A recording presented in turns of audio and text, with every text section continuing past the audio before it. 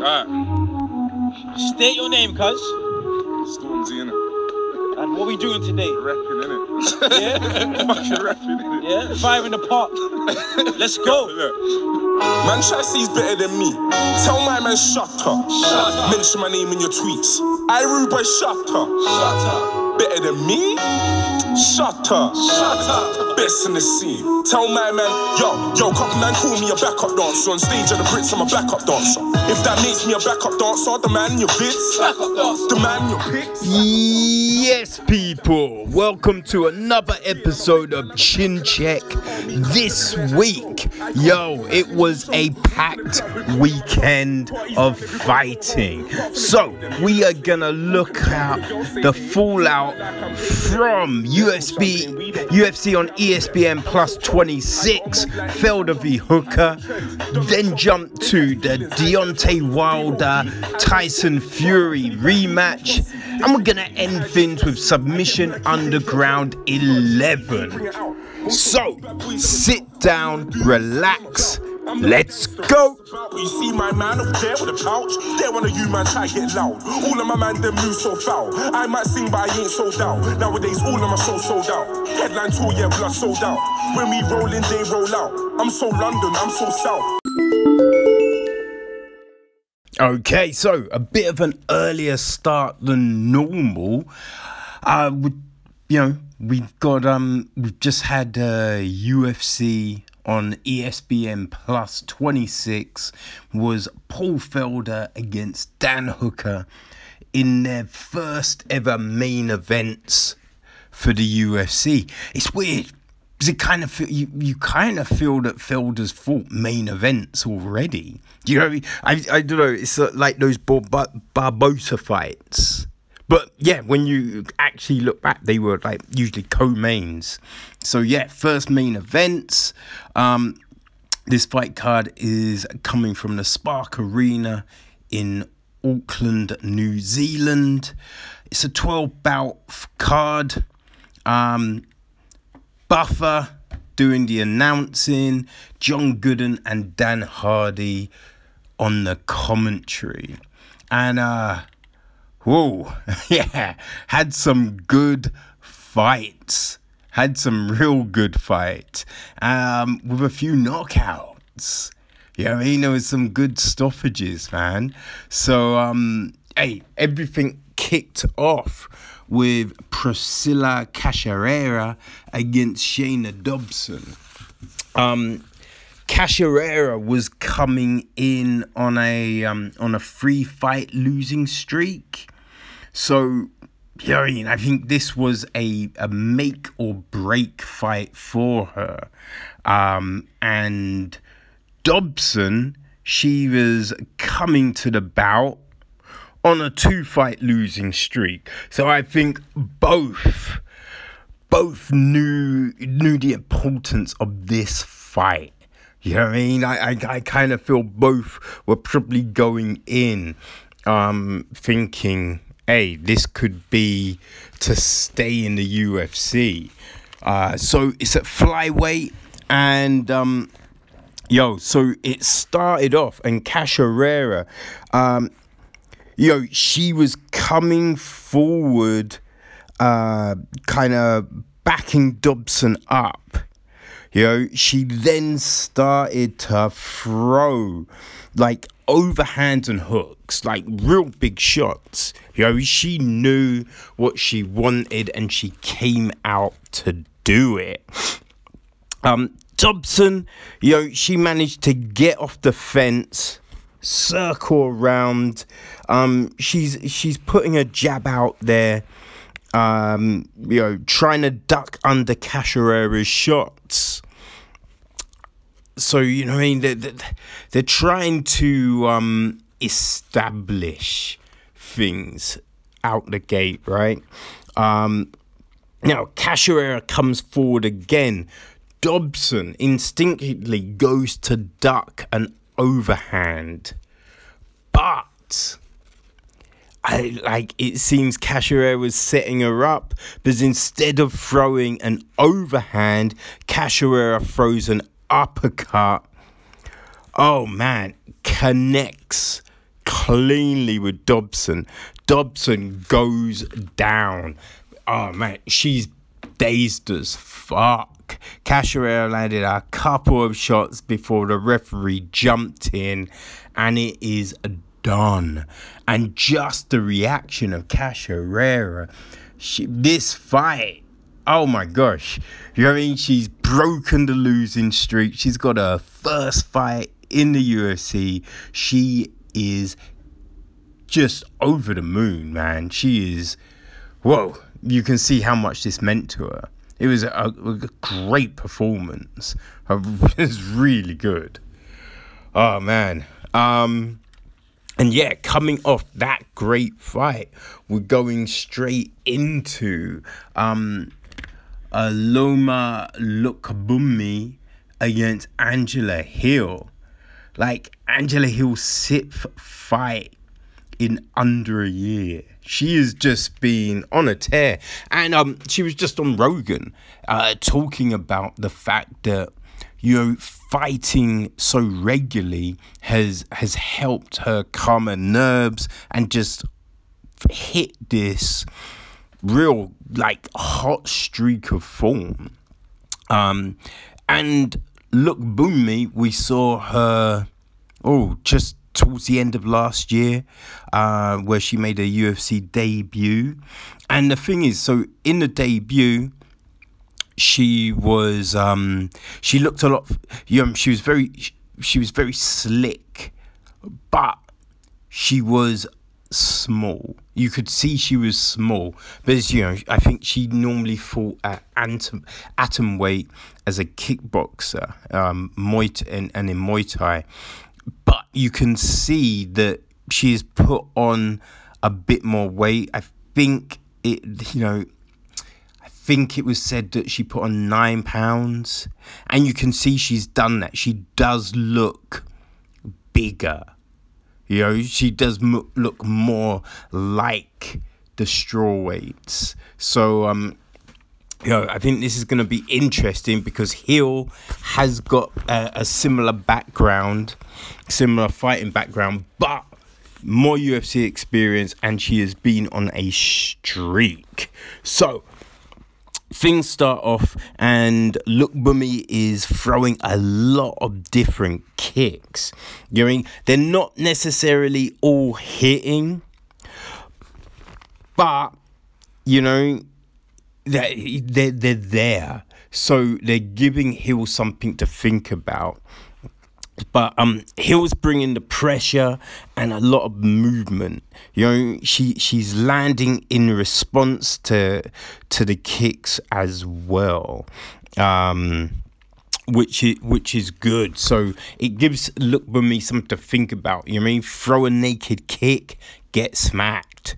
You know what I mean? That's what Hill is putting out there.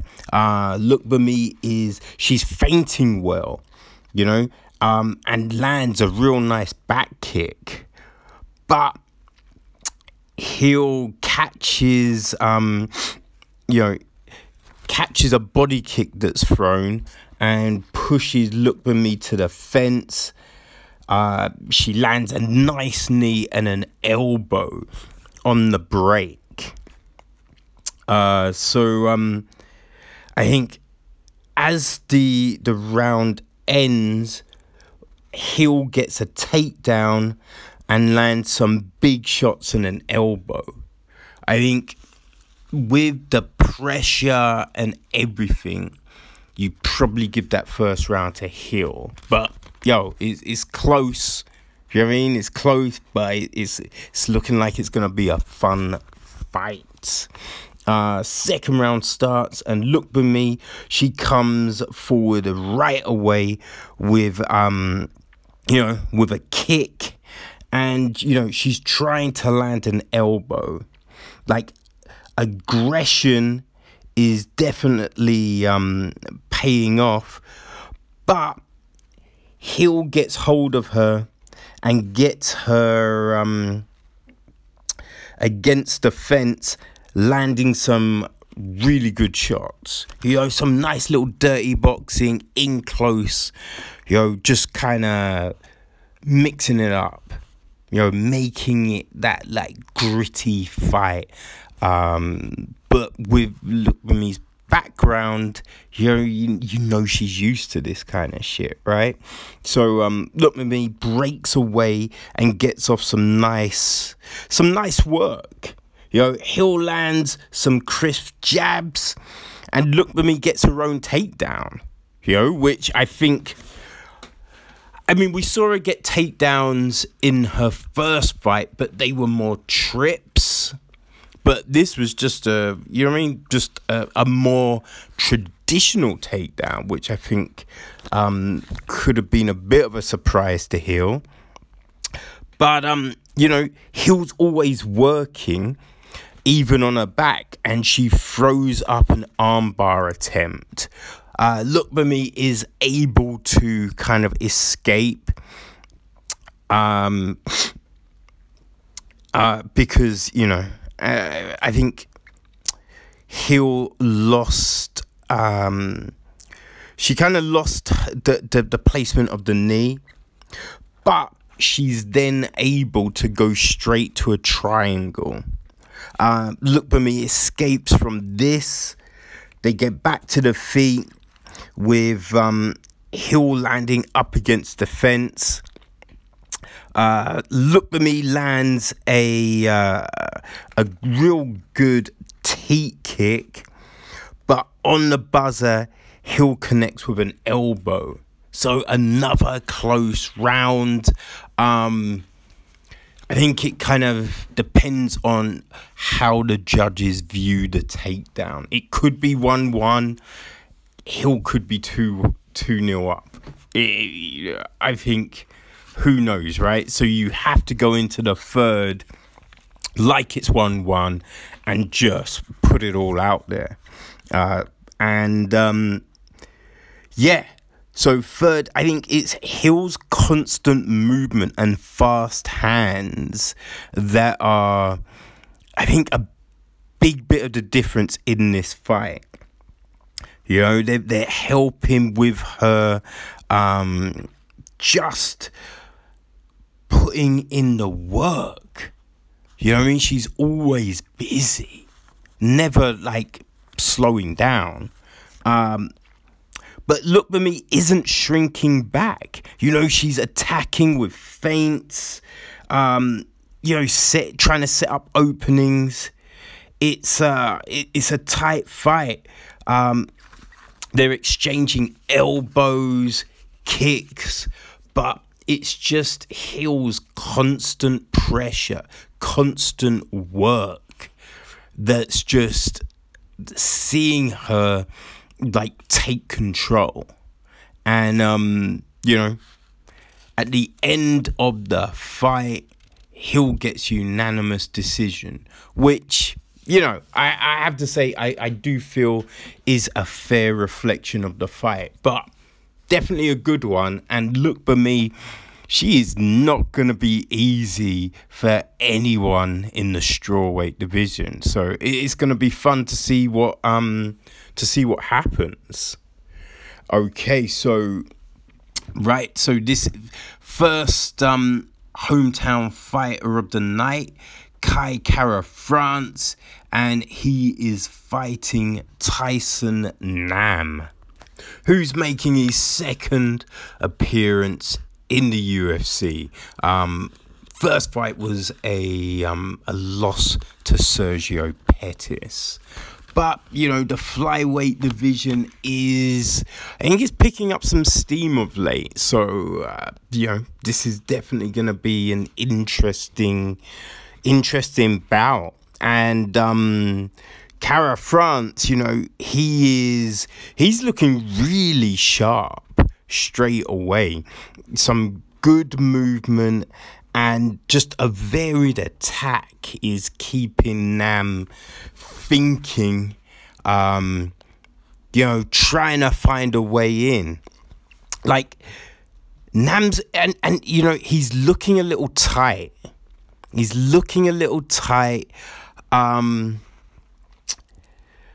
You know, a bit stiff. bit stiff with his movement. But as time goes on, he starts to settle into things.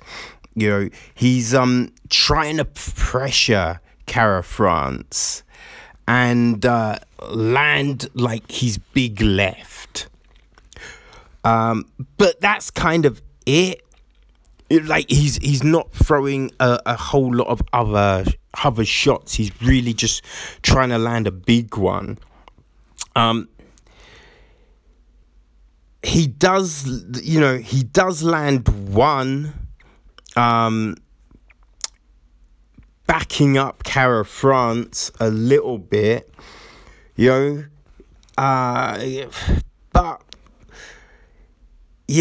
I don't know. He needs to show a little bit more, have a little bit more variety. I mean, I say that, but he does get a quick takedown. But they get back to their feet, and Kara France lands a big hook. And at the end of the round, he hits Nam with a head kick. So, Kara France takes the first round just with the volume and the pressure that he's showing out there. So we have the second round, and speed is a big part of the fight for Kara France. He is able to land just so many to what Nam is doing, right? He's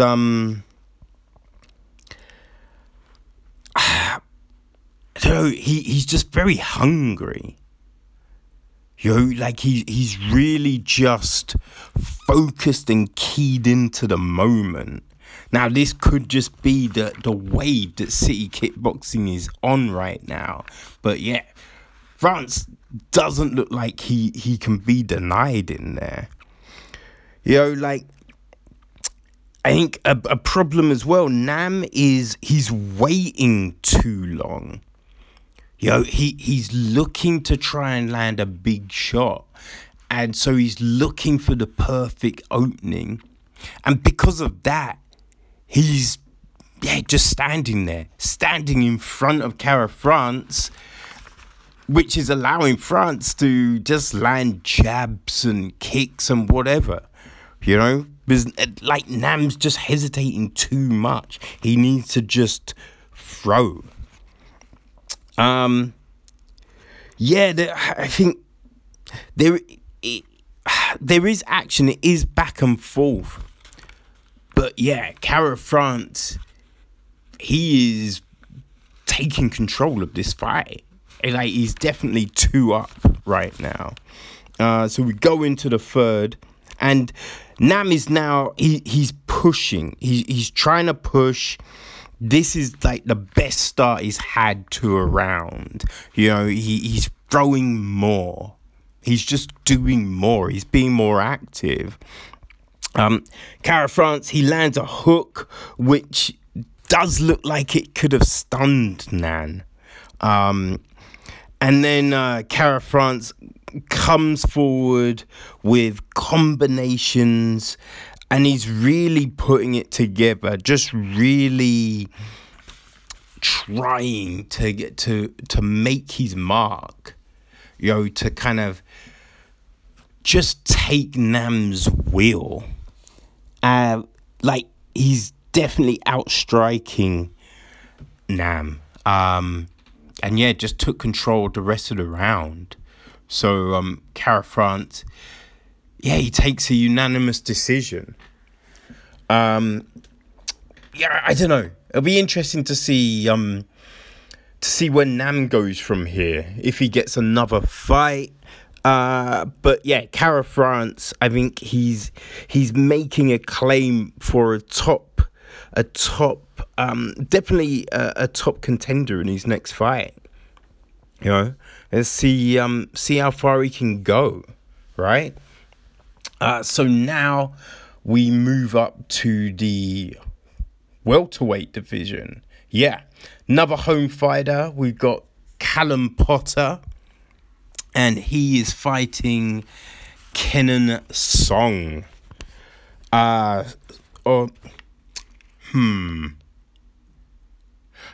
I think you pronounce it Song Kenan. Yeah. It's Song Kenan.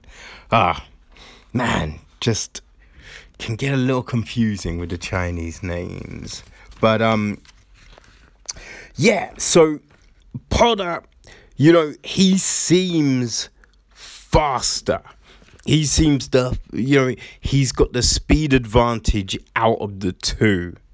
You know, so he's getting off a lot of shots. And, you know, really pushing the pace, and he gets a nice takedown. But Kenan, you know, he shows he's no slouch, and instantly reverses, so ends up on top. Kenan doesn't want to stay on the ground now, so he gets up, and he's just, I think, just keyed into what he needs to do. Just landing well. And I think from that exchange, we see a difference in the demeanor of Potter now. Like, at the beginning, Potter's joking and looks like he's having fun, and he thinks that he's got this and it's not going to be a hard night. But now, I think you can get a sense of, I wouldn't say worry, but he's a bit like, oh, yeah, Kenan isn't to be messed with. Yeah, so it's very interesting, right? Now, Kenan, he lands a heavy right that, Potter definitely feels. You know what I mean?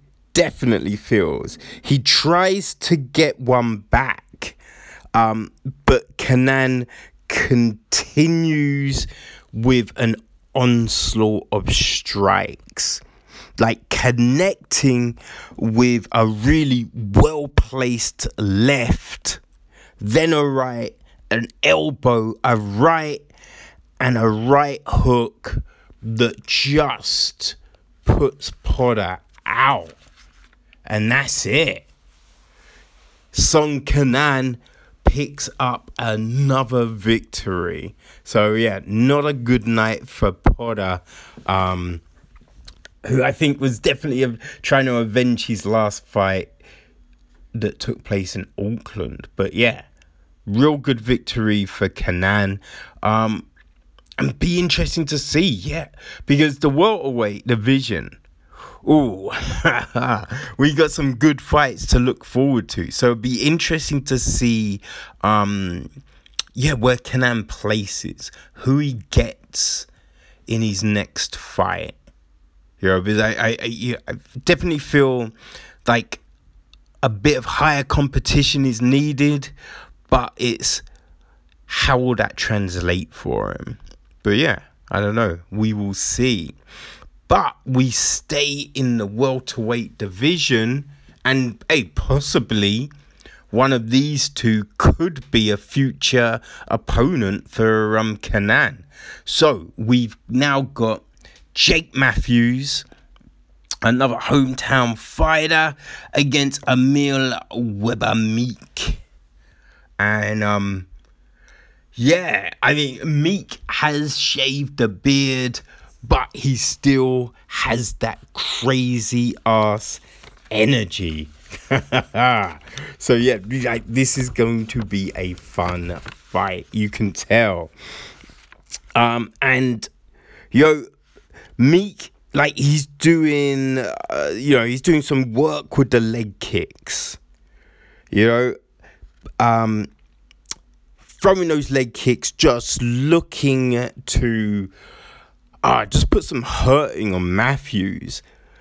But problem is, he is completely open to Matthews' takedown. And so Matthews, he gets that takedown. Now Meek, he's not really working off the back, but he's stifling. He's tying up Matthews, so he can't get off any like crazy big shots or anything like that. They're able to get back to the feet, and Meek continues to stalk Matthews. But Matthews, he's kind of savvy in there, and he throws a real nice leading uppercut that puts Meek down. It was just a real nice shot that, I think, just takes everyone unaware, you know what I mean? Matthews, he lands a few more shots on the ground, this time able to do a little bit more work. Meek throws up some elbows, but Matthews, he's got that top control and he utilizes it to see out the rest of the round. Second round, and Meek, he realizes he lost the first. So now he's coming with the pressure, trying to establish himself, trying to, take control of this round. But Matthews lands a big knee, then a takedown on Meek. So he's then transitions to the back, trying to get a rear naked. But Meek survives and eventually gets up, lands a big knee of his own. Matthews gets an elbow off, and Meek lands a nice spinning body, a spinning back fist. But Matthews gets a takedown, Meek is able to get up, and he lands a knee that you kind of think it might have hurt Matthews, and he's looking a little bit drained from it, but it comes at the end of the round. So I kind of feel Matthews won the second, so Meek needs a big third. But did he hurt Matthews at the end of the second? So he needs a stoppage, and maybe he can get it. So it's all to play for, and it's interesting, right? So Meek is now stalking Matthews, landing some nice calf kicks, just eating Matthews' leg, and you can see the bruising, you can see the redness. He's looking for an opening, just so he can take him out, right? And Matthews, he's trying not to get pulled into a crazy fight, because that's what his corner's been telling him. Settle down, don't do anything reckless. And you can see Matthews is trying not to, but he does like a scrap. He's looking for the takedown. He's realized that he's able to control things on the ground against Meek, so he's looking for that. But this round, Meek he's able to stuff the attempts, which you kind of wonder what would this fight have been like if he was able to do that in the earlier rounds, right? So yeah, I think with everything, Meek takes the third. You know, he takes the third, but the problem is he's not doing enough to get the finish, right? He's controlling things. Like, Matthews is definitely looking a little tired, but Meek isn't pouring it on. He's not just throwing everything against the wall. So, yeah, at the end, Matthews takes it, unanimous decision, 2-1. But, I don't know. Like, I think Meek can definitely take some good things away from this, but also he can see where he does need to do a bit more work. And I think Matthews, maybe a little bit more work on the cardio, because he was looking drained towards the end. Now, that could be the adrenaline dump from fighting at home, but he still gets the victory. So definitely a good night for him. So now we drop to lightweight, and we've got Joshua Calabayo,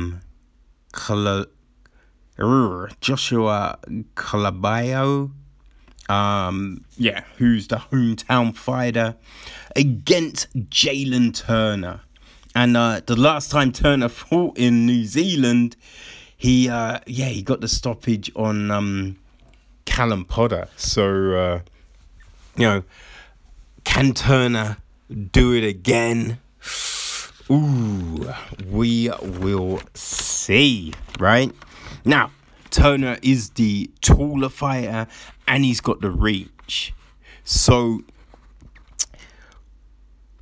what we're seeing straight away is he's using his tools to really take control of the octagon. You know, he's cutting it off, making Calabo kind of just fight where Turner wants him, which is really impressive. You know what I mean?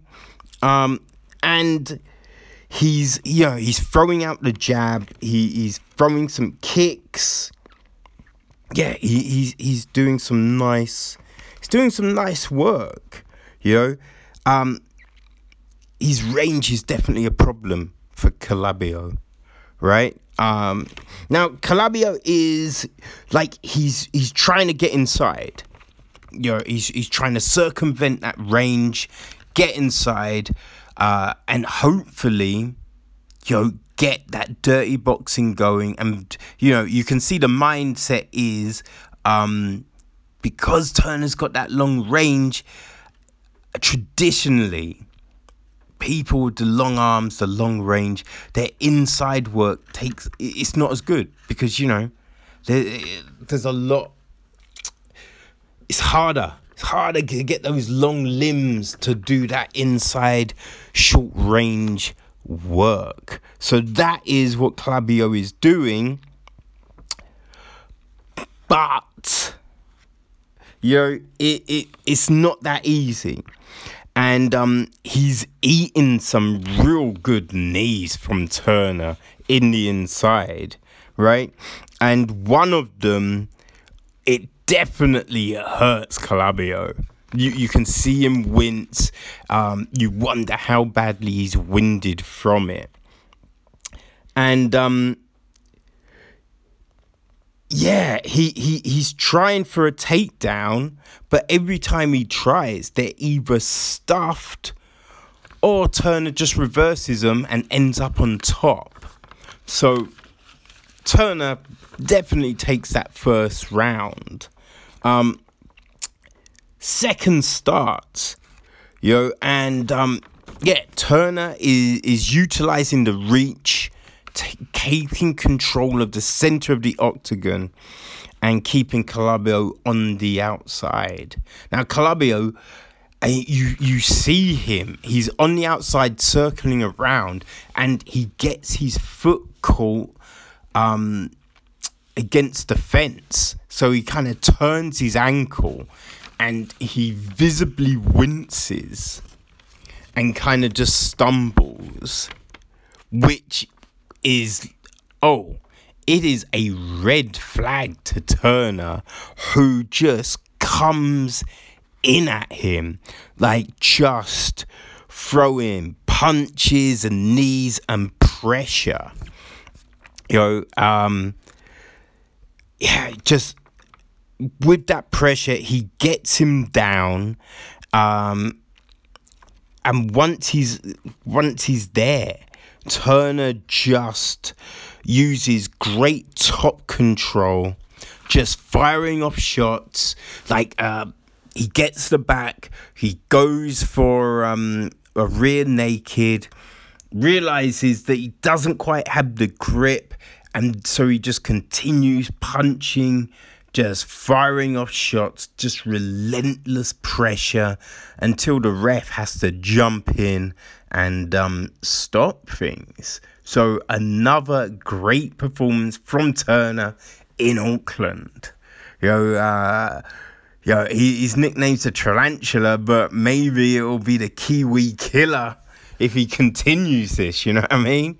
And so now, dropping down to the featherweight division for the prelims headliner of Kevin Aguilar against Zubaira Tukhugov. Tukhugov? I think that's it.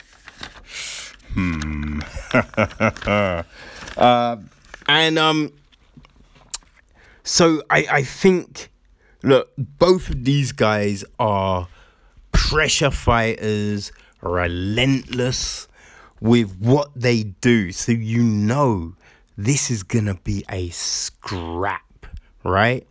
But like the look of things, Aguilar he seems to be the more refined boxer. You just look at his stance, he's got his guard up, it's tight, he's firing out those jabs, bringing him straight back to the guard.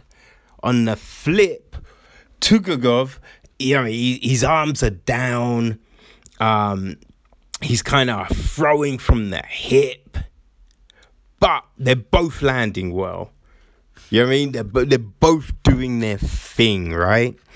And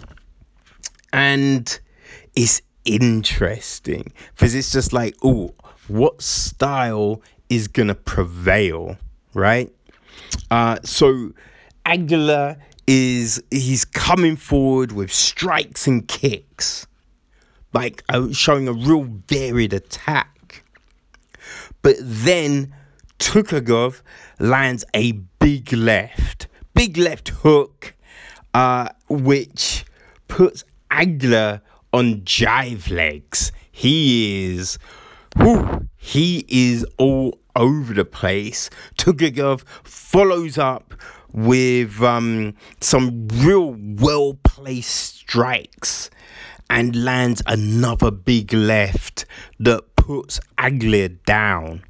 Tukhugov is just looming over him and just dropping bombs, just firing off shots until like the ref has no other option but to call the fight.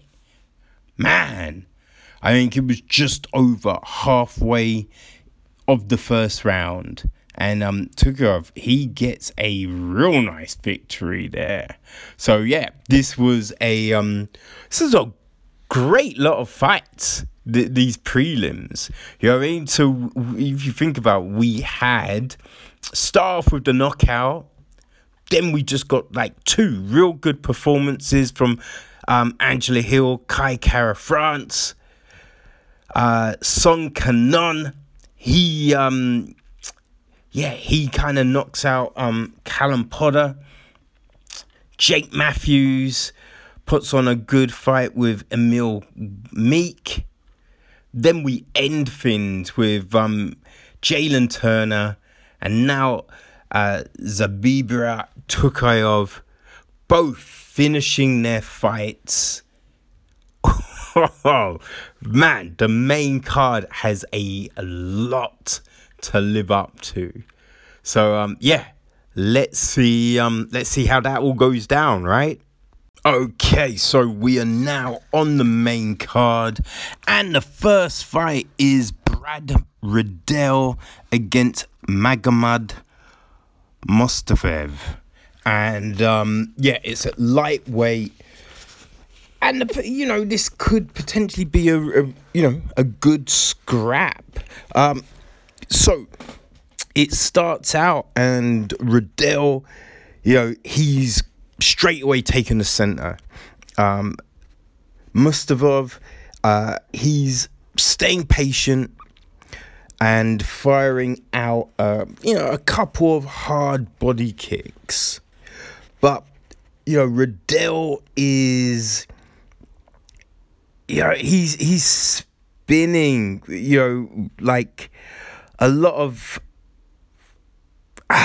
fast-paced movement, really. And he just fires out a good shot, which puts Mustafaev down. He follows it up, but he can't really get a lot off. Mustafaev is very wily, and he's able to kind of, just tie him up a bit. So he's not taking a whole heap of damage. So, Mustafaev, he goes for a leg lock, but he kind of loses the knee. So Riddell isn't really in a lot of trouble in that regards. They get up, but then then Riddell lands. Mustafaev lands a series of quick fire takedowns. He can't hold Riddell down, but he's just able to keep that pressure on him and starts to grind on Riddell. So, it's a close first round because Riddell landed the knockdown, but then Mustafaev had a lot of top pressure. So it's an interesting one. So second round, and Riddell, he lands another big shot early, but this time Mustafaev, he's able just to kind of go with it. It doesn't put him down or affect him in the same way as the one in the first round. But Riddell is landing a nice string of hard calf kicks and keeping Mustafaev on the back foot. Mustafaev, he's looking for a big shot of his own, but he's backing up a lot. So I think from a judge's point of view, Riddell is doing more. Riddell is pushing the pace, landing more, and Mustafaev is he's trying to stay patient. He's looking for the openings, but in doing so, he's not doing a lot. You know what I mean? He does he tries a kick and he gets a takedown, Mustafaev, but again, he can't hold it. He can't hold Riddell down. But, it's that non-stop pressure. And he gets a few more takedowns. So, again, it's one of those odd rounds. Riddell starts fast. And then Mustafayev kind of takes over at the back end. So, this is so close. It's all about the third round, really. So, man, they're both going for it. You know what I mean? Both of them, you can see they want this. Mustafayev, he lands a nice jumping knee, but Riddell lands a huge hook. You know, Mustafayev gets a takedown, then Riddell lands a good body kick. Yeah.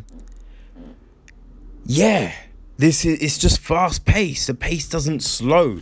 I feel like towards the end, Riddell gets a takedown, and I think that might have sealed it. You know, because Mustafayev just, it's not like he's not doing anything, but at the very end, he's kind of just sitting on it. Jerry, and Riddell is like frantic, like going crazy, which is, I mean, that's the lasting image the judges are gonna be seeing. So you know, it's a very close fight. Went to a split decision, and this one went to Riddell, but very close, you know. And I kind of feel, you know, I think Riddell showed a little bit more. And this was head and shoulders a better display than his first fight in the octagon. Because the first fight, he just looked like a bit of a brawler. You know, a bit sloppy. Technique wasn't incredible. But this, he definitely was putting it together. So, our next fight is at heavyweight, and we've got the Combat Wombat Ben Sassoli.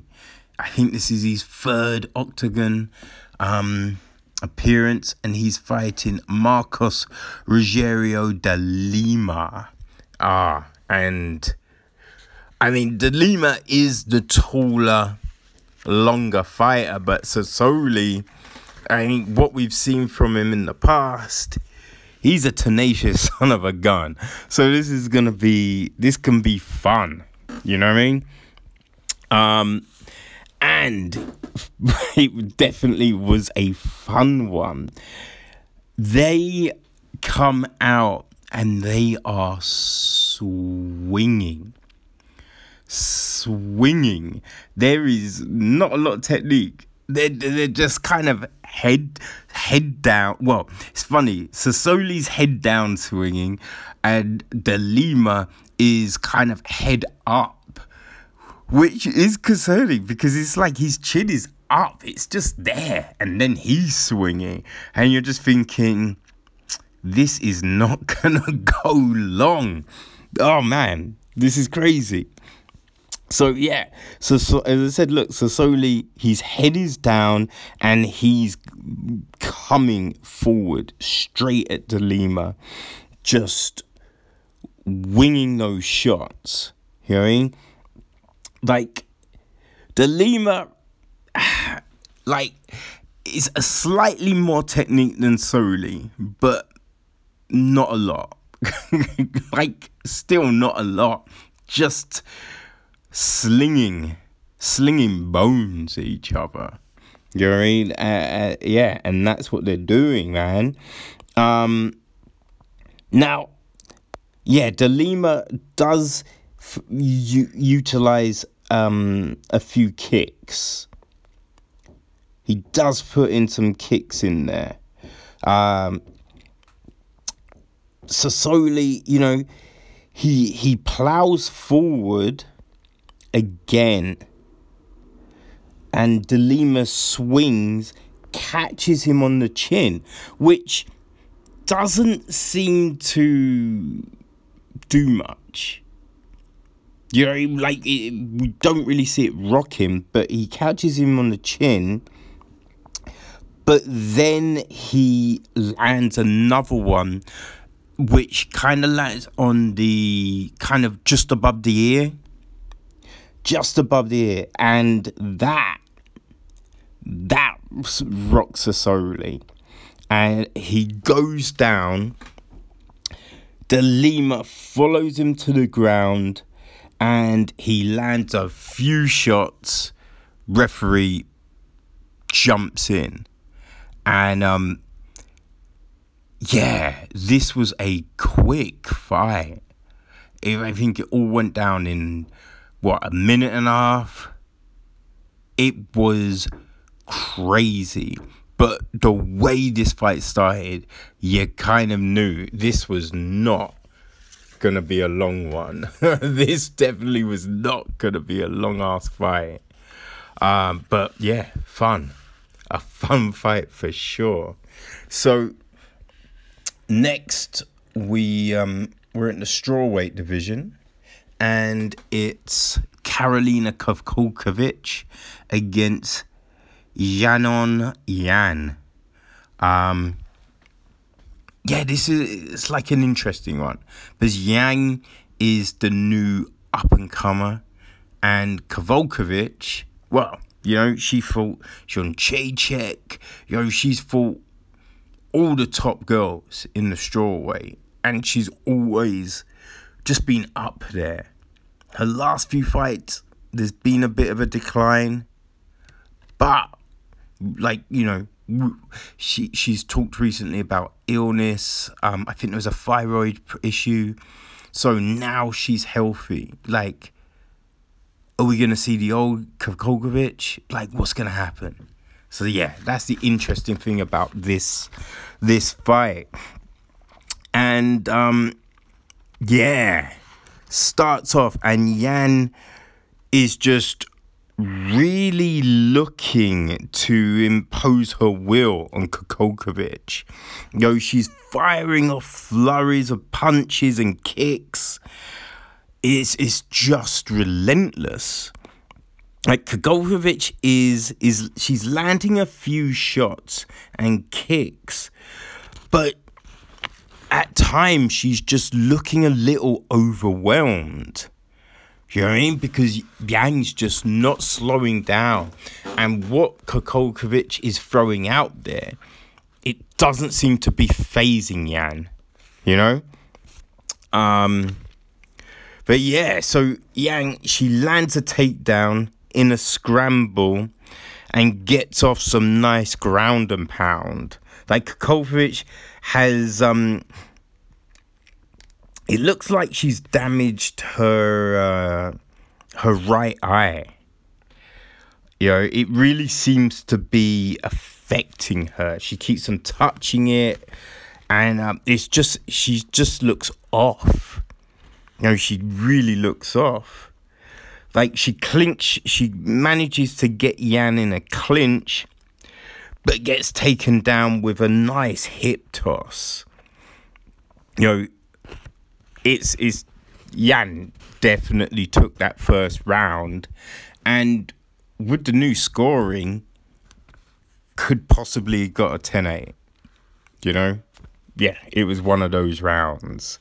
So second round, and Yan she's just continuing that pressure.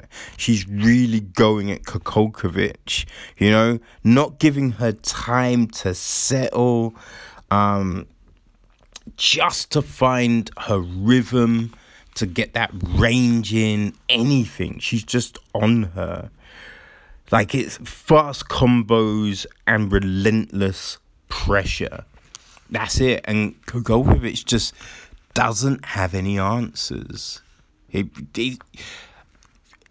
She's showing a lot of heart to stay in there and just not go down on the will to this pressure.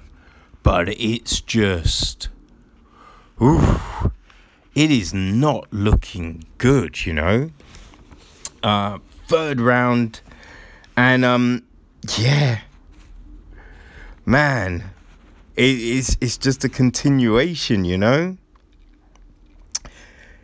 Yan just, she just won't stop. Like, she lands a real nice sidekick to Kokovic's chin, which just snaps her head back. She gets a takedown. Like, I think Kokovic attacks the leg. You know, it looks like she's going for a leg lock, but they're close to the fence, so she doesn't have a lot of room to extend. And I she could have probably done with switching to the other leg. You know, I think that in the way she's positioned, she probably would have had more luck with the other leg. But, you know, that is just showing the fighter Kokovic is. You know, she's just trying until the end. But this was pretty much just a walk in the park for Yan. It really was. It's kind of crazy. I mean, yeah, going forward, be interesting to see who they put Yan up against. And also be interesting to see what Kokovic does next.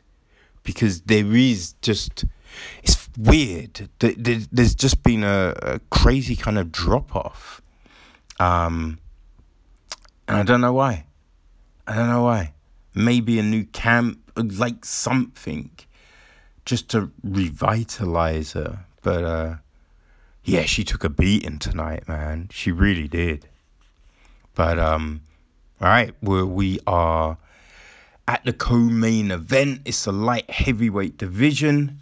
And we've got Mikhail Oloska, God damn it.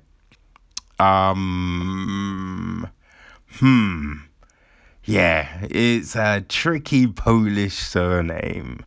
So maybe, you know, we'll just use his nickname, Lord. Yeah, that's probably easier. But yeah, he's fighting that home fighter, Jimmy Crute, who has, you know, he's been doing his thing of late. So this, man, it's going to be an interesting one. But Crute, yeah, he's clearly the bigger fighter out there. And, you know, it starts off and they're both kind of, you know, no one's closing quite yet. Some air shots and everything like that. I think they're just kind of thinking what they're going to do. But then Shoot just, you know, he comes in quick and goes straight in looking for that takedown. He lands it. And, you know, Lord gets up, but, you know, he's taken down again pretty much straight away. Crute, you know, he's just kind of doing his thing on the ground, you know? He's just, he gets off some shots, and then he gets the back, and he's just like putting all of his pressure, all of his weight on Lord's back, you know? They're back. They get back to the feet, but then Crute gets another takedown. And this time, you know, he gets into mount, like pretty seamlessly, really. He thinks about an arm triangle, but then, I don't know, like, there's a little bit of a scramble, and he just locks up the arm and just cranks the arm. He just sinks in a Kimura, and oh man, Mikel just didn't, like, there was nothing he could really do. Like, I think it's just Crut's size and just the pressure. Couldn't move, couldn't fight it. And he had to tap or he was losing that arm. But yeah, real quick, real one-sided. Jimmy Crute just, looked real good tonight. He really did. But I do think that with this fight, maybe Mikel considers dropping down to middleweight, because he's a real small light heavyweight, and he just got manhandled. You know, it was definitely the size that kind of messed him up in there, because he just couldn't do anything against Crute. It's crazy. But yeah, Crute, be interesting to see who he gets next. Hey, maybe, oh no, I think Johnny Walker's got an opponent, but that wouldn't be a bad fight. Johnny Walker against Jimmy Crute. That would be an interesting fight, maybe down the line. But yeah, we are now at the main event. The main event of the evening. We have got Dan Hooker, City Kickboxing, the home fighter, against the Irish Dragon Paul Felder. This is a real good lightweight fight. A real good fight. And yeah, it's close, man. Like, Felder just brings it every time. And Hooker looked tremendous in his last fight against Al Iaquinta. And he's got that height and he's got that length. You know, so can Felder get in? That's gonna be the question right here, you know what I mean? So it starts. Man, Felder, he takes the center and he's throwing out single shots, right? Jabs and all of that. Occasional spinning attack, getting mixed up in there. Some are landing, some are kind of grazing, Hooker, he's very content to stay on the outside, landing some really good calf kicks and throwing out some jabs. He's utilizing his length well here. He throws a real nice teat kick, which, Felder manages to avoid it and throws a leg kick at the same time, which puts Hooker down. Only for a second, though. So he's back on his feet. And, Felder lands a nice combination on the buzzer. So, it's an interesting round, because they're both throwing, they're both landing. Hooker's doing well from range, picking Felder apart from range. Might have landed a few more, but it was close. Definitely a close round. But I do feel that, Felder looks the worst. For all the jabs and everything that Hooker landed, Felder is marked up. So, second round, and again, Felder takes the center of the ring. He's really trying to push the action. Like, he's throwing more combinations this round, like trying to land some damage, because I think he realizes, he's his face is messed up, his eye, his right eye, it's very swollen. Hooker, he's man, he's throwing some heavy shots. You know, he's hanging back, but then coming forward with some heavy shots. He does utilize his reach again well.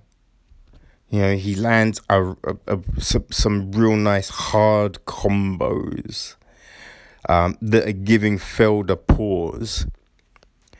He comes in and gets Felder back. He gets his back. Like, at first it looks like he's going for a takedown, but then he just jumps on the back, and he's looking for the rear naked. Felder, wisely, he goes to the fence, uses that to kind of scrape him off. But, you know what I mean? It's a dogfight, man. It's a dogfight. You know, they're going for it. They're swinging, and yeah, Felder. I think Hooker might have taken that round. You know, yeah. I don't know. It's close. So third round, and Hooker's looking very relaxed. He's looking very relaxed, but Felder, you know, he seems to have his timing down now, and he's been stringing together some real nice shots. You know, Hooker has, like, he's now got his jab pistoning out, but Felder lands a real nice spinning back kick that Hooker definitely did not like. Like, you know, he didn't go down or anything, but the look on his face was just like, God damn it. Another close round, but I think maybe Felder took that one. You know? Fourth round, and Felder opens with a real nice leg kick and an elbow. Woo! It was nice. Some nice work. Felder is getting inside well now. You know? It's not quite, but this round starting more in the phone book than the previous rounds. You know, Felder has managed to get Hooker to fight more of his fight. You know, Hooker isn't hanging back as much, which probably isn't the best for him. He probably wants to go back to that, but, you know, hey, this is good for Felder, you know what I mean? Because, yeah, Felder is, he's landing some nice shots on Hooker. Hooker is pushing for a takedown. You know, I don't know whether it's just like, because he is looking a bit tired. So I don't know if it's that. I don't know if it's just like he's taking some shots, or if he just thinks, look, if I can cake him down, that's the easiest route to victory. But he can't land it. Like, Felder's showing some real good, defense there. And he's just Felder is having a great round of just landing some like real big shots and clean shots. I think that's the thing. That's what's kind of different from some of the earlier rounds and earlier stuff that he's doing. But yeah, Felder's round, man. So I think going into the fifth, I think it's 2-2. I would definitely say it's 2-2, and this is what it's all about here.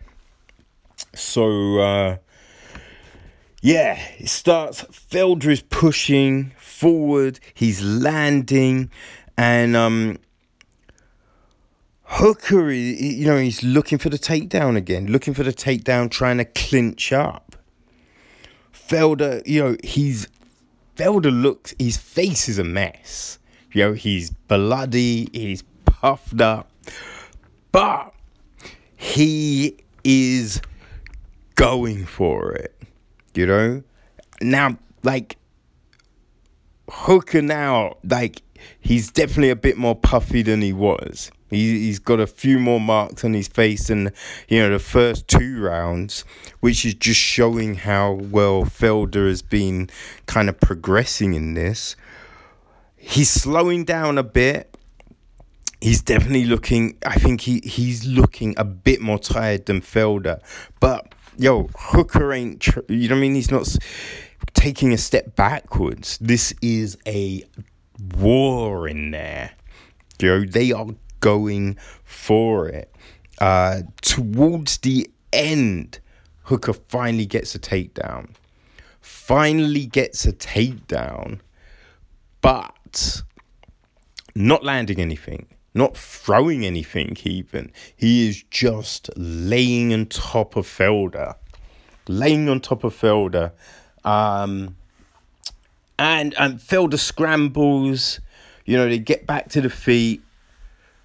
And it's done. So, listening to the I think going into that fifth, it was 2-2. Now, the commentary, Dan Hardy is thinking that maybe that last takedown won it for Hooker. But, now, you can definitely see it like that. But, the fact that Hooker didn't throw anything and just lied on top, you know, that's where it gets interesting for me. But, you know, so the decision's made. And, Hooker gets a split decision. It's like 49-48. You know, on every card, 49-48. So, yeah, real close. But I don't know. Like, I feel Felder won it, but it's definitely not a robbery. But it's such a close one. Like, the crazy thing is, and I get it as well. At the end, Felder, he's definitely, he's hurting, man. But he does kind of say, like, you just see him when the camera's panning. You see Felder taking off his gloves. And I'm thinking, what's happening? And yeah, Hardy has a quick word with him. And he's like, this might be my last one.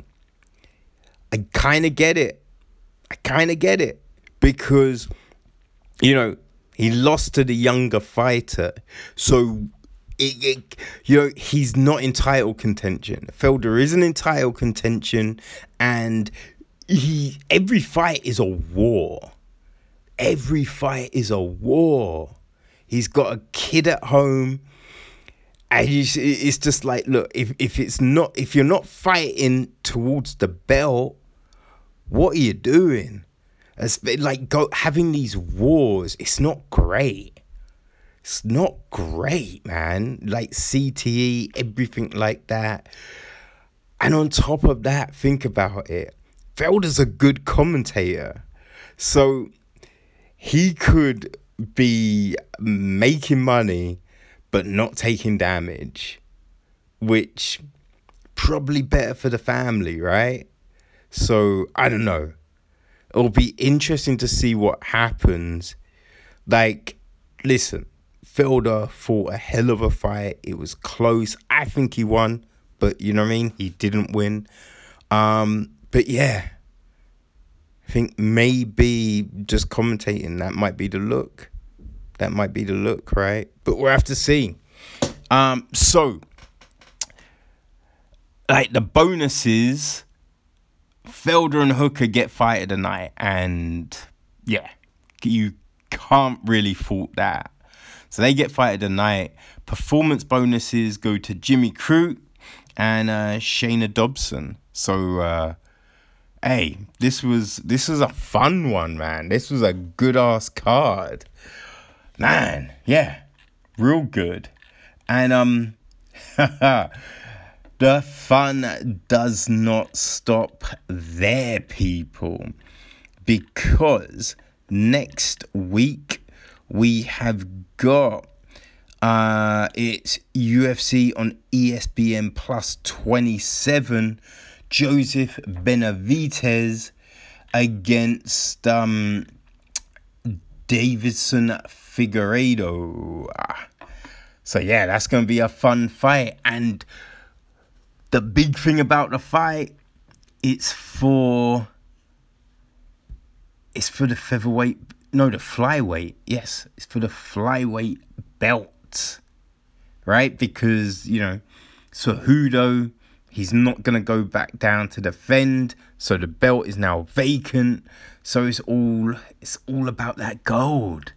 So yeah, very interesting. You kind of have to give Benavidez the advantage here.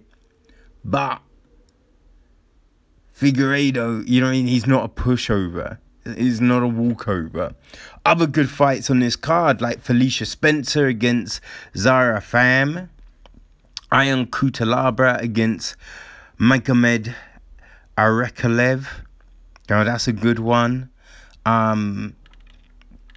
Who else have we got? Brendan Allen against Tom Breeze. That's going to be fun. TJ Brown against Jordan Griffin. Some interesting fights on this card, which is from Norfolk, Virginia. So, yes, we will be back for that next week, people. Yeah, now this is done, I think we're gonna switch channels and watch that Wilder Fury rematch, right? Cool. So hit all about it next week. Okay, so we've just had UFC, and now just seen the rematch. Devontae, or even Deontay Wilder v Tyson Fury 2. Whoa. I mean, that was some crazy ass shit. Coming from the MGM Grand Las Vegas.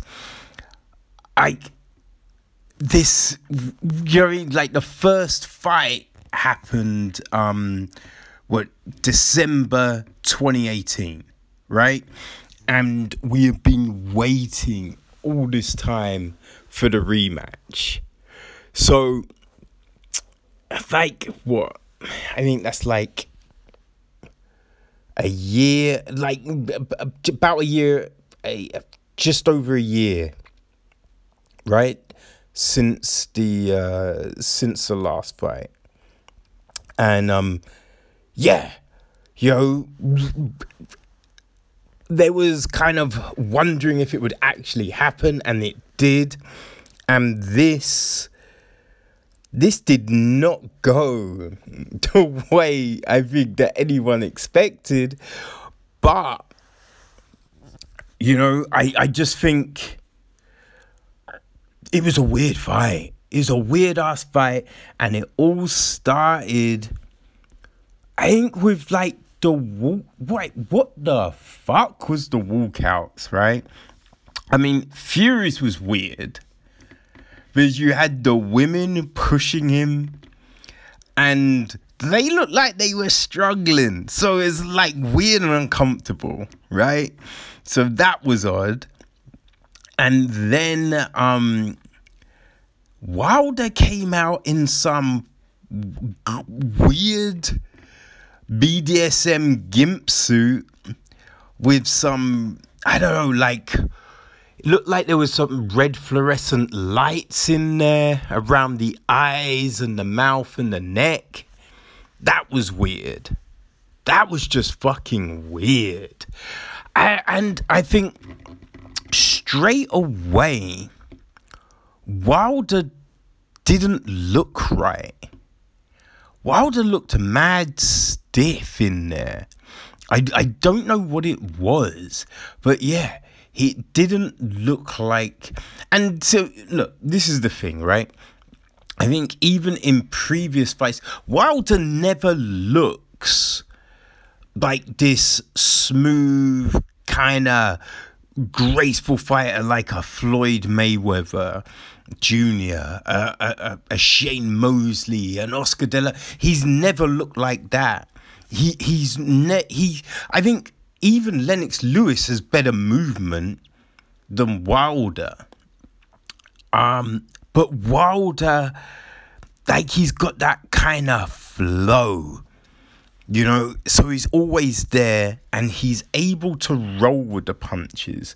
So even though he's not like moving like some people, he can roll with a punch, you know, so he's not taking a punch and the power and that kind of stuff. I think we saw that in his last fight, right, against Ortiz. You know, there's a lot of times when people thought, oh, he's been hit with a big, but he kind of rolled with it. But he was not doing that in this. And at the very beginning, even when he was kind of coming forward and going at Fury, he looked very wooden. He looked a bit robotic. You know, and there wasn't that the Wilder movement that we are accustomed to. So that was all a bit weird. And then Fury was like connecting and coming forward and doing his thing and just landing those shots.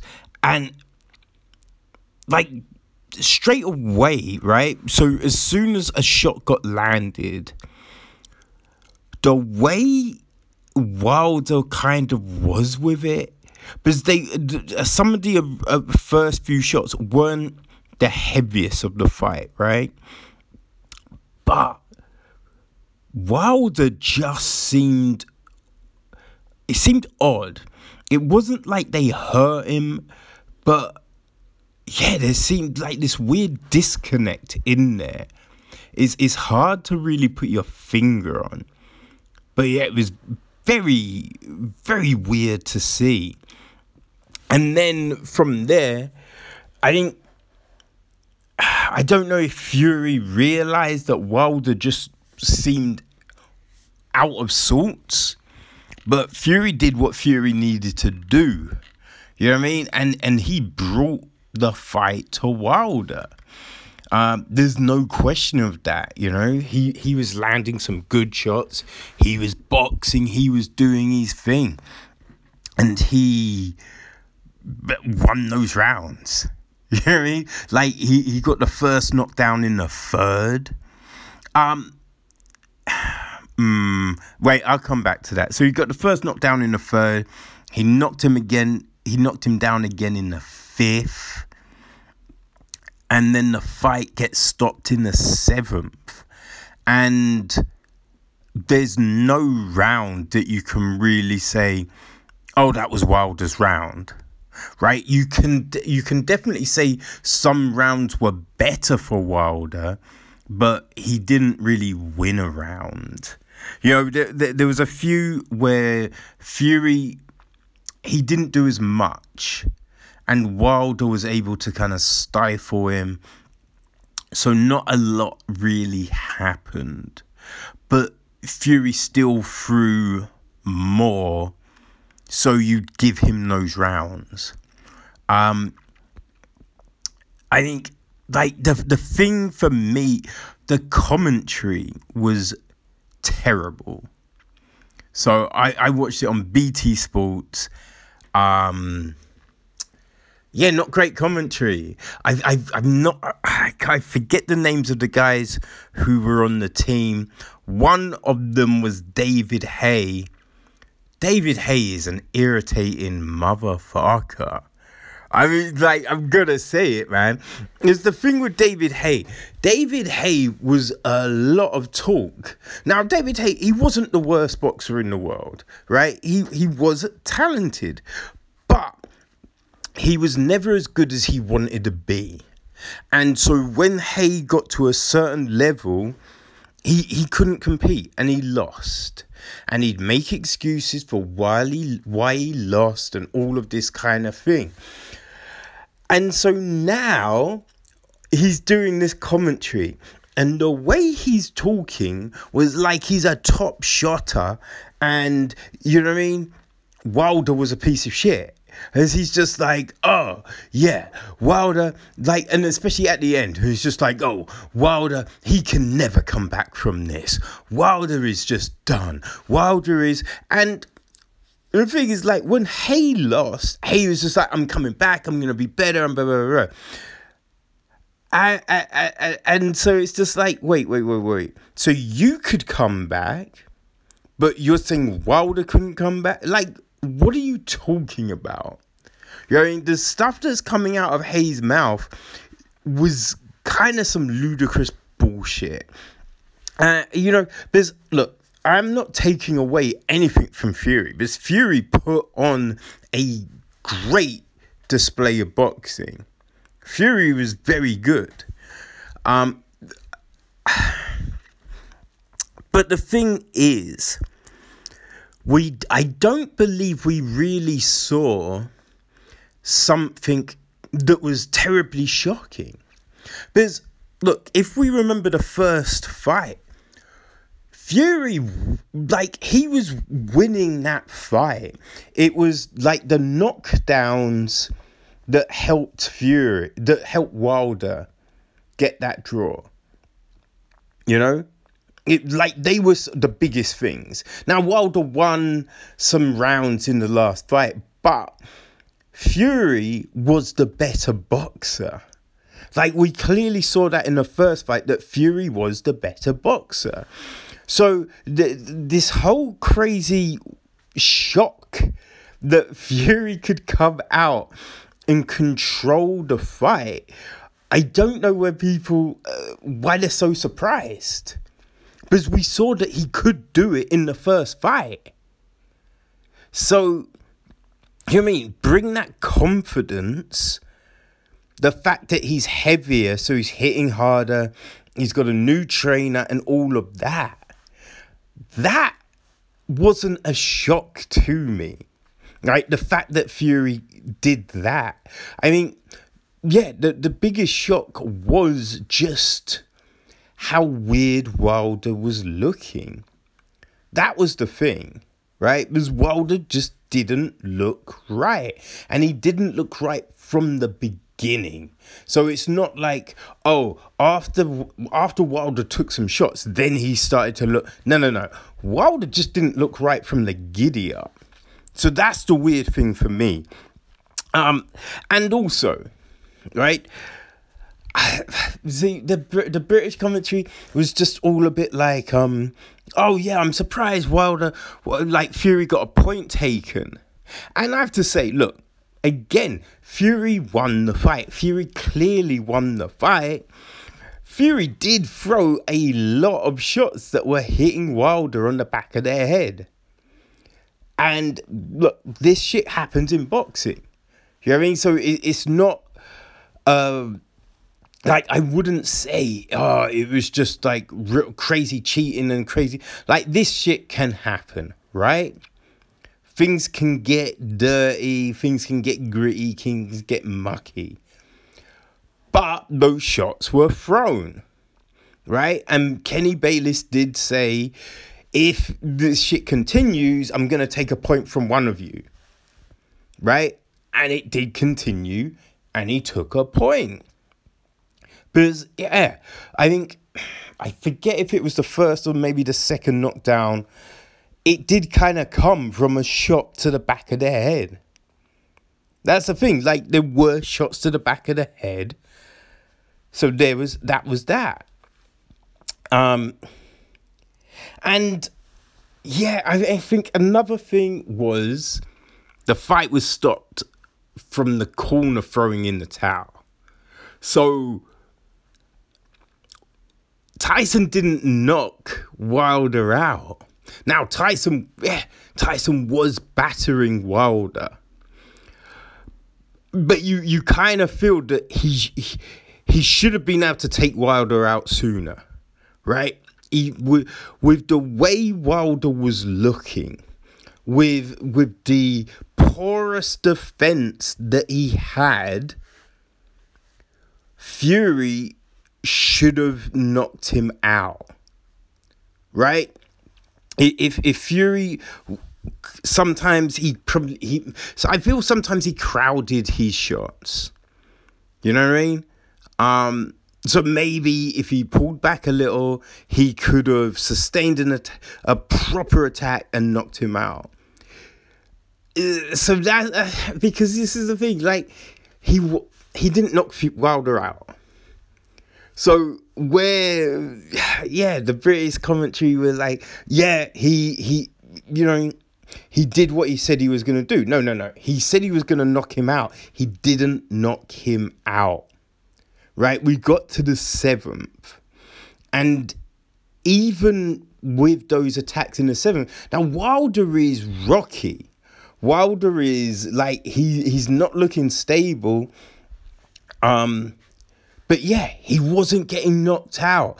And there wasn't a point in that 7th round just before it got stopped. Like nothing was coming that looked like it was going to knock him out. Like you wondered if the accumulation of shots might make him take a knee, you know what I mean? But there was no one shot that was just like, oh, that's going to put him out. Because, you know, the big shots came and Wilder was able to stay up. And the times he went down, he got back up. And like all the other shots, he was definitely off balance, right? He's just off balance and he goes down. Now, yeah, I've seen referees call them knockdowns, but, you know, Bayless is a sensible guy. So yeah, it was just a weird fucking fight. It was such a weird fight. I do find it odd that I think, you know, supposedly there was the rematch clause for a fight to take place in May. Now, you had David Haye going, well, Wilder definitely doesn't want a part of that. His team aren't going to take that clause. Like, there's no point Wilder fighting Fury again because there's no way he can win another fight. And it's just like, how many times have we seen someone like look terrible and then come back and just be something else? Like we've seen it with Pacquiao. Oscar, like De La Hoya, Mosley. Like there's a lot of people that had a rough fight and then they've come back. You know, like Evander lost to Bo. You know, it comes back, wins. You know, we've seen it before. And I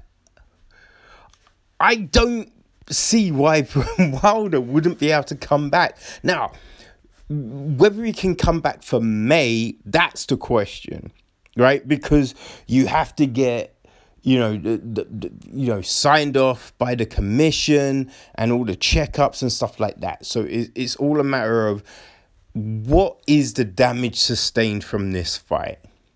Okay, so what's the damage sustained? And if it's nothing too crazy, then technically May is fine. May is fine.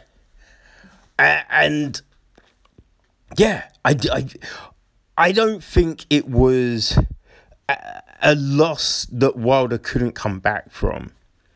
You know, I think maybe don't come in as heavy as he did. That might have been a factor. Definitely don't wear a fucking gimp suit. You know what I mean? Don't do that. Let's just stop all the bullshit and let's just fight. Just concentrate on the fight. And look, I would watch another fight. because I think you need another fight. There was a draw, Fury won. It's the rubber match, right? Well, technically, I think if Wilder wins the third fight, you might make a full fight, you know, just to be like, all right, this one, because then if whoever wins, that's 2-1, right? So you might do that, but I definitely have a third fight. Now, people were saying Wilder Joshua. I mean Fury Joshua. I mean that I wouldn't be mad at that fight. But yeah, I do think that a third fight in this Fury Wilder situation, I think that could be warranted. You know, I just don't think Wilder looked right. And as I said from the beginning, so I'd be happy to watch a third. Now I thought both were you know, I thought Wilder, he carried himself okay on the mic at the end. I don't think he said congrats to Fury, but I can understand.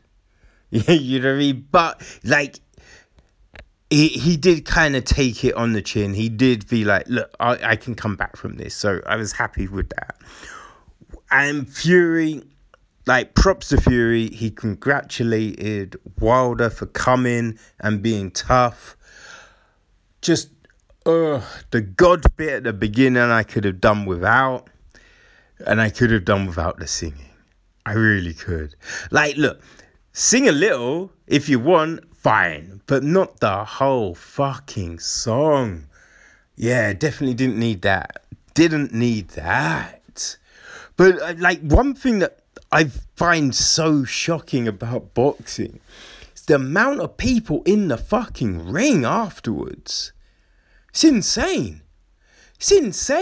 You got these, like, weird people, like, then just posing in front of the camera. It's just like, who the fuck is that? Like, who's that fucking Billy No Mate? Well, like, what's he doing? Then you've got a guy jumping around behind Fury. Like, you haven't boxed? Who the fuck are you? Why are you here? It's just the craziest thing. Because you have all these people that have done nothing. But they're in the ring. They're in front of cameras. And it's just like, that should just be the fighters. They're the ones that have been there. They're the ones that have bled. They're the ones that have gone all those rounds. So why are all these other fucking people here? It's so crazy. It is insane to me. But, yeah. This didn't go how I thought. I thought, look, you know, I think we all knew Fury was probably going to outbox. Well, he was always going to outbox Wilder. But you thought that, like, with Victor Ortiz, right? Something like that would happen. Wilder would land that big shot and put him out. That was the thought, right? But no, didn't happen. And he landed some shots, but you know what I mean? He just didn't have the base. So he was never going to knock him out because he just didn't have the base on him. Because he was just off. It was odd. So, yeah. Real good win for Fury. Fury did look good. So this is the thing, right? Yeah, there were illegal shots thrown. But doesn't take away from how good Fury looked.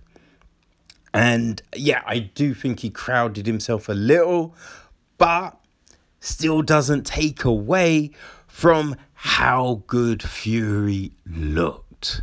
So yeah, mad props to Fury. I don't think this is like a great thing for Britain. I don't understand that talk either. It's not nation v nation here. It's two guys fighting. One just happened to be from Britain, one from the States. That's it. This ain't a team sport. This isn't the Olympics. It's not country v country. It's Tyson Fury got a great win. Britain didn't get a win. Fury got a win. It's as simple as that. I don't know. I don't know what's the next big boxing fight is. So yeah, we'll have to see. But hey, I'm definitely gonna keep eyes on this situation, see what happens if the rematch clause is activated. You know, if Fury just fights Joshua next, gonna be interesting. Definitely going to be interesting. I want to see a rematch. Because I want to see, I just want to see Wilder fight actually at his best and not this weird shadow of a person that we saw tonight. Because I think then we get a real, the real fight. And look, Fury might well win that fight because, again, he was outboxing Wilder in the first fight, right? So it might happen, but it will just be more satisfying to see a victory then than a victory now in this weirdness, even though this is a good victory, right? So, I don't know. We'll see. We'll see what happens. But, I don't know, man. What a crazy fucking weekend this has been so far, right? What a crazy ass fights, people. Crazy ass fights. Okay, so ending a packed fight weekend with Submission Underground 11. The main card had 5 bouts. Not bad. I think a thing that really kind of stood out for me was the referee's interpretation of the rules. I think that seemed a big part of some of these fights, right? So, like the first fight between Micah Brakefield and Austin Vanderford, it was a fun fight. I mean, Vanderford was kind of wrestling heavy, and being the bigger fighter, he was able to kind of control Brakefield, but without, I would say really without a lot of submission attempts in the main portion of the fight. But in the overtime portion, Brakefield had got his back to the mat, and the referee had looked to stop the fight, which in EBI rules, right? You go for submission, and if you maintain, you can roll out of the submission attempt, but if the other person has a valid submission attempt on you, you can kind of string it together. And that's, but the thing was, Brakefield broke the submission attempt. So he broke the submission attempt back on the mat. Then Vanderfield went for an arm triangle, which was and it wasn't, he's in guard, he's in mount, and then he just jumped to the side. He was literally kind of up. Referee comes over, it doesn't do anything, then goes into arm triangle. And it's just that's a break. What the fuck? That's a break. But the referee then just let it go, which was bizarre. So that was like one of the first weird situations. In the Al Iaquinta Mike Perry fight, which was fun. That was a fun fight, right? And Al did look the better in the main portion. When they went to the overtime, though, Perry got that ride time in the first. But I think in like two of Iaquinta's attempts, right? Two of the sessions, two of the ride time, it looked like he still had a valid submission attempt on, but the ref called it, which was bizarre. And you could see that Iaquinta was just a bit like, wait, what? How are you? I've got like, on one of them, it was kind of like it wasn't quite, and there was other things he might be going for. But like, you could think he might be going for a twister.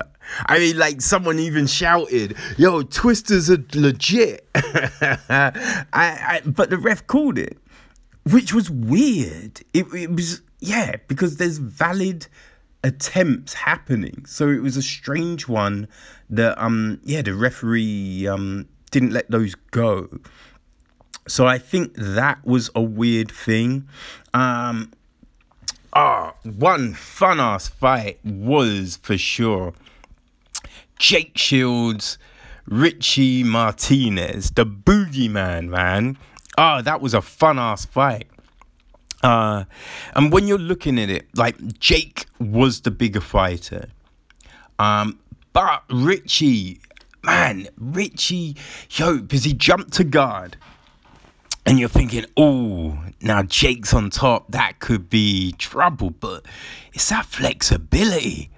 It's that crazy flexibility, man. Like, the way he just gets his leg, like, just holding his leg right up against the face, right up against Jake's face. And he manages to get it under. That was just some slick ass moves, man. So I kind of feel Richie had the better of, like, the main fight. Then when you went to overtime, Jake just was able to get that ride.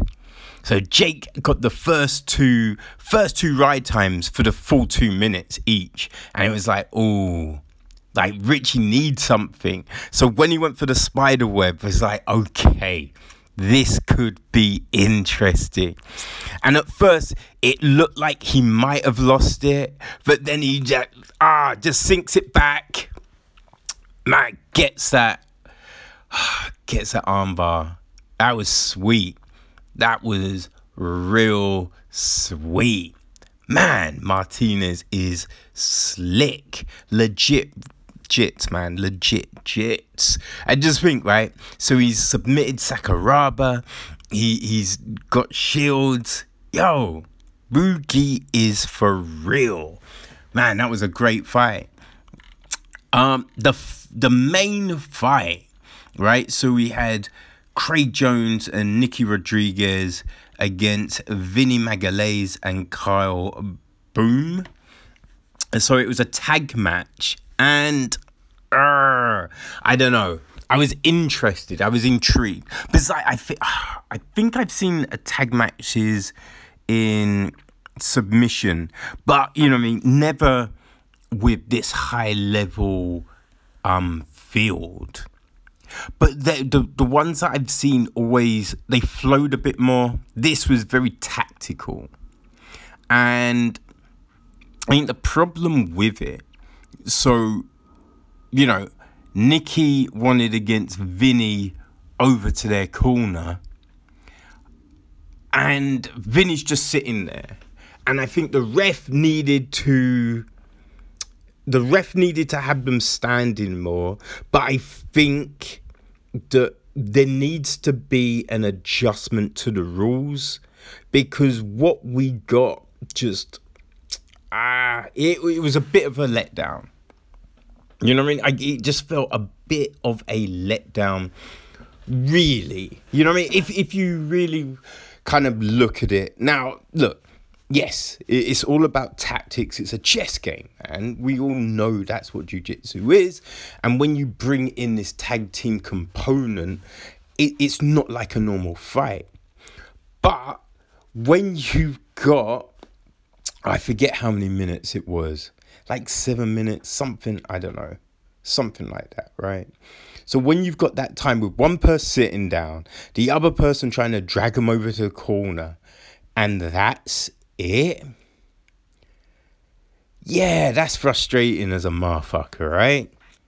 Like, it just doesn't work. Now, there needs to be a few kind of things put in there, and that can happen. Because, like, you know, watching those EBIs and then the combat jiu-jitsus and the way that the rules got tweaked, you know what I mean? So now, like, you have the forced get down and all of these things to make sure that the action keeps flowing. And yeah, I think watching this fight, you could definitely look at it and go, all right, some tweaks need to be made to enable the action to flow. It was interesting that when it went to overtime, Craig didn't jump in. Now, after the fact, he did say he'd been ill, which makes sense because, look, rolling ain't fun when you feel like shit and legitimately feel like shit. There's times when you've had a long ass day and you just feel a bit meh. But when you're actually ill, yeah, rolling ain't fun. So, you know, it is what it is. But it's just a bit of a shame because it didn't turn out to be the fight that we were hoping for. But I will say, you know, looking at the fights, the as I said, look, the Jake Richie fight was great. The Iaquinta Perry fight was great. You know what I mean? And even the Breakfield Vanderford fight wasn't bad. So, like, those fights were pretty decent, you know? Like, looking at that, looking at that main card. So, you know, it wasn't bad. It was interesting. It was interesting to see. And I just think what I'm really interested in is to see how, you know, they tweak it and evolve it just to make it kind of flow more. But it wasn't a bad way to end a packed week of fights. You know, UFC, boxing, and then jiu-jitsu. That's not bad, right? That is not bad. So, let's see what next weekend can bring, right?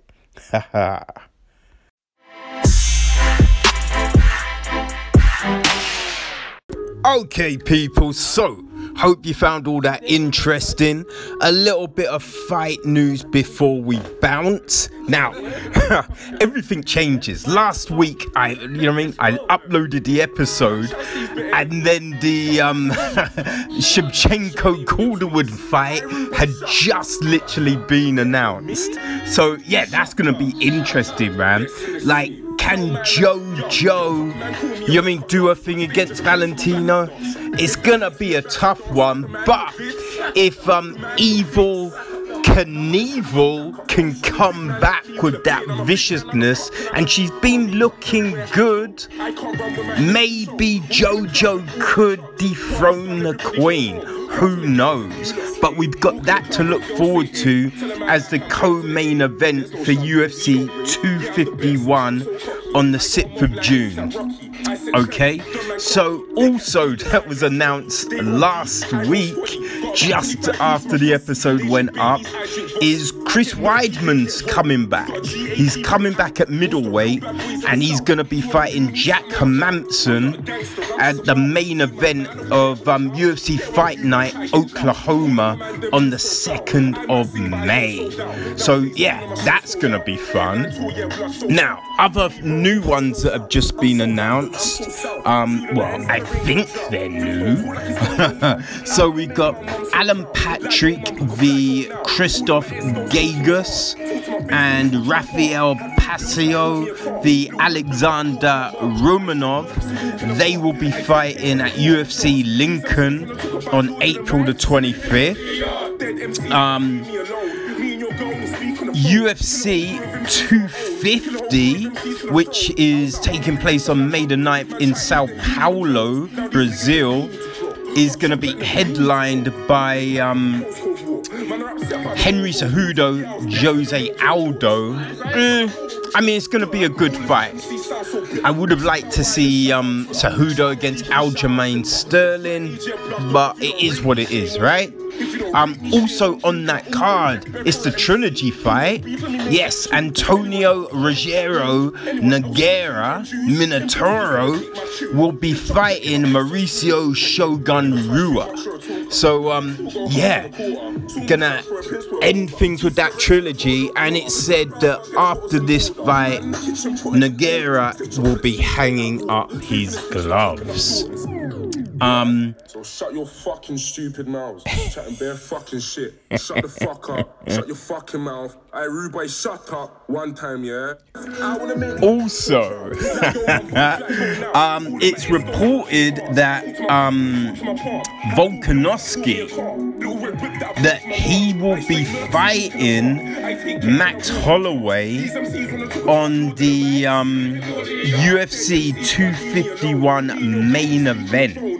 So yeah, Valentina Joanne will be and yeah, it's gonna be that rematch featherweight, Volkanovski Holloway as the main. That is the current thinking. Now anything can change, you know what I mean? But yeah, I mean, Holloway deserves a rematch, right? So yeah, we'll see. And with a little few corrections, Holloway can win that fight. He can definitely win that fight. So it's going to be interesting. You know what I mean? But he's going to have to do it in Volkanovski's home. Yeah, because, you know, Volkanovski, he trains at City Kickboxing, but he is Australian. So, we will see, right? We will see. Now, people, one last bit of news, right? Alex Menez is out of this weekend's fight against Steve Garcia. But never fear, it looks like Luis Pena, Violent Bob Ross, will be stepping in on short notice to keep that fight alive. So, yeah, that is all good. And we will be back, people, next week to to break down everything that took place this weekend. Can Benavidez, finally pick up the strap? Or is it gonna be Figueroa? Like, it's gonna be a close one. I've got Benavidez, but we will see. But people, see you next week. Chatting bare fucking shit. Shut the fuck up. Shut your fucking mouth. Hey, Rubai, shut up one time, yeah? Chatting bare fucking shit. Shut up, man.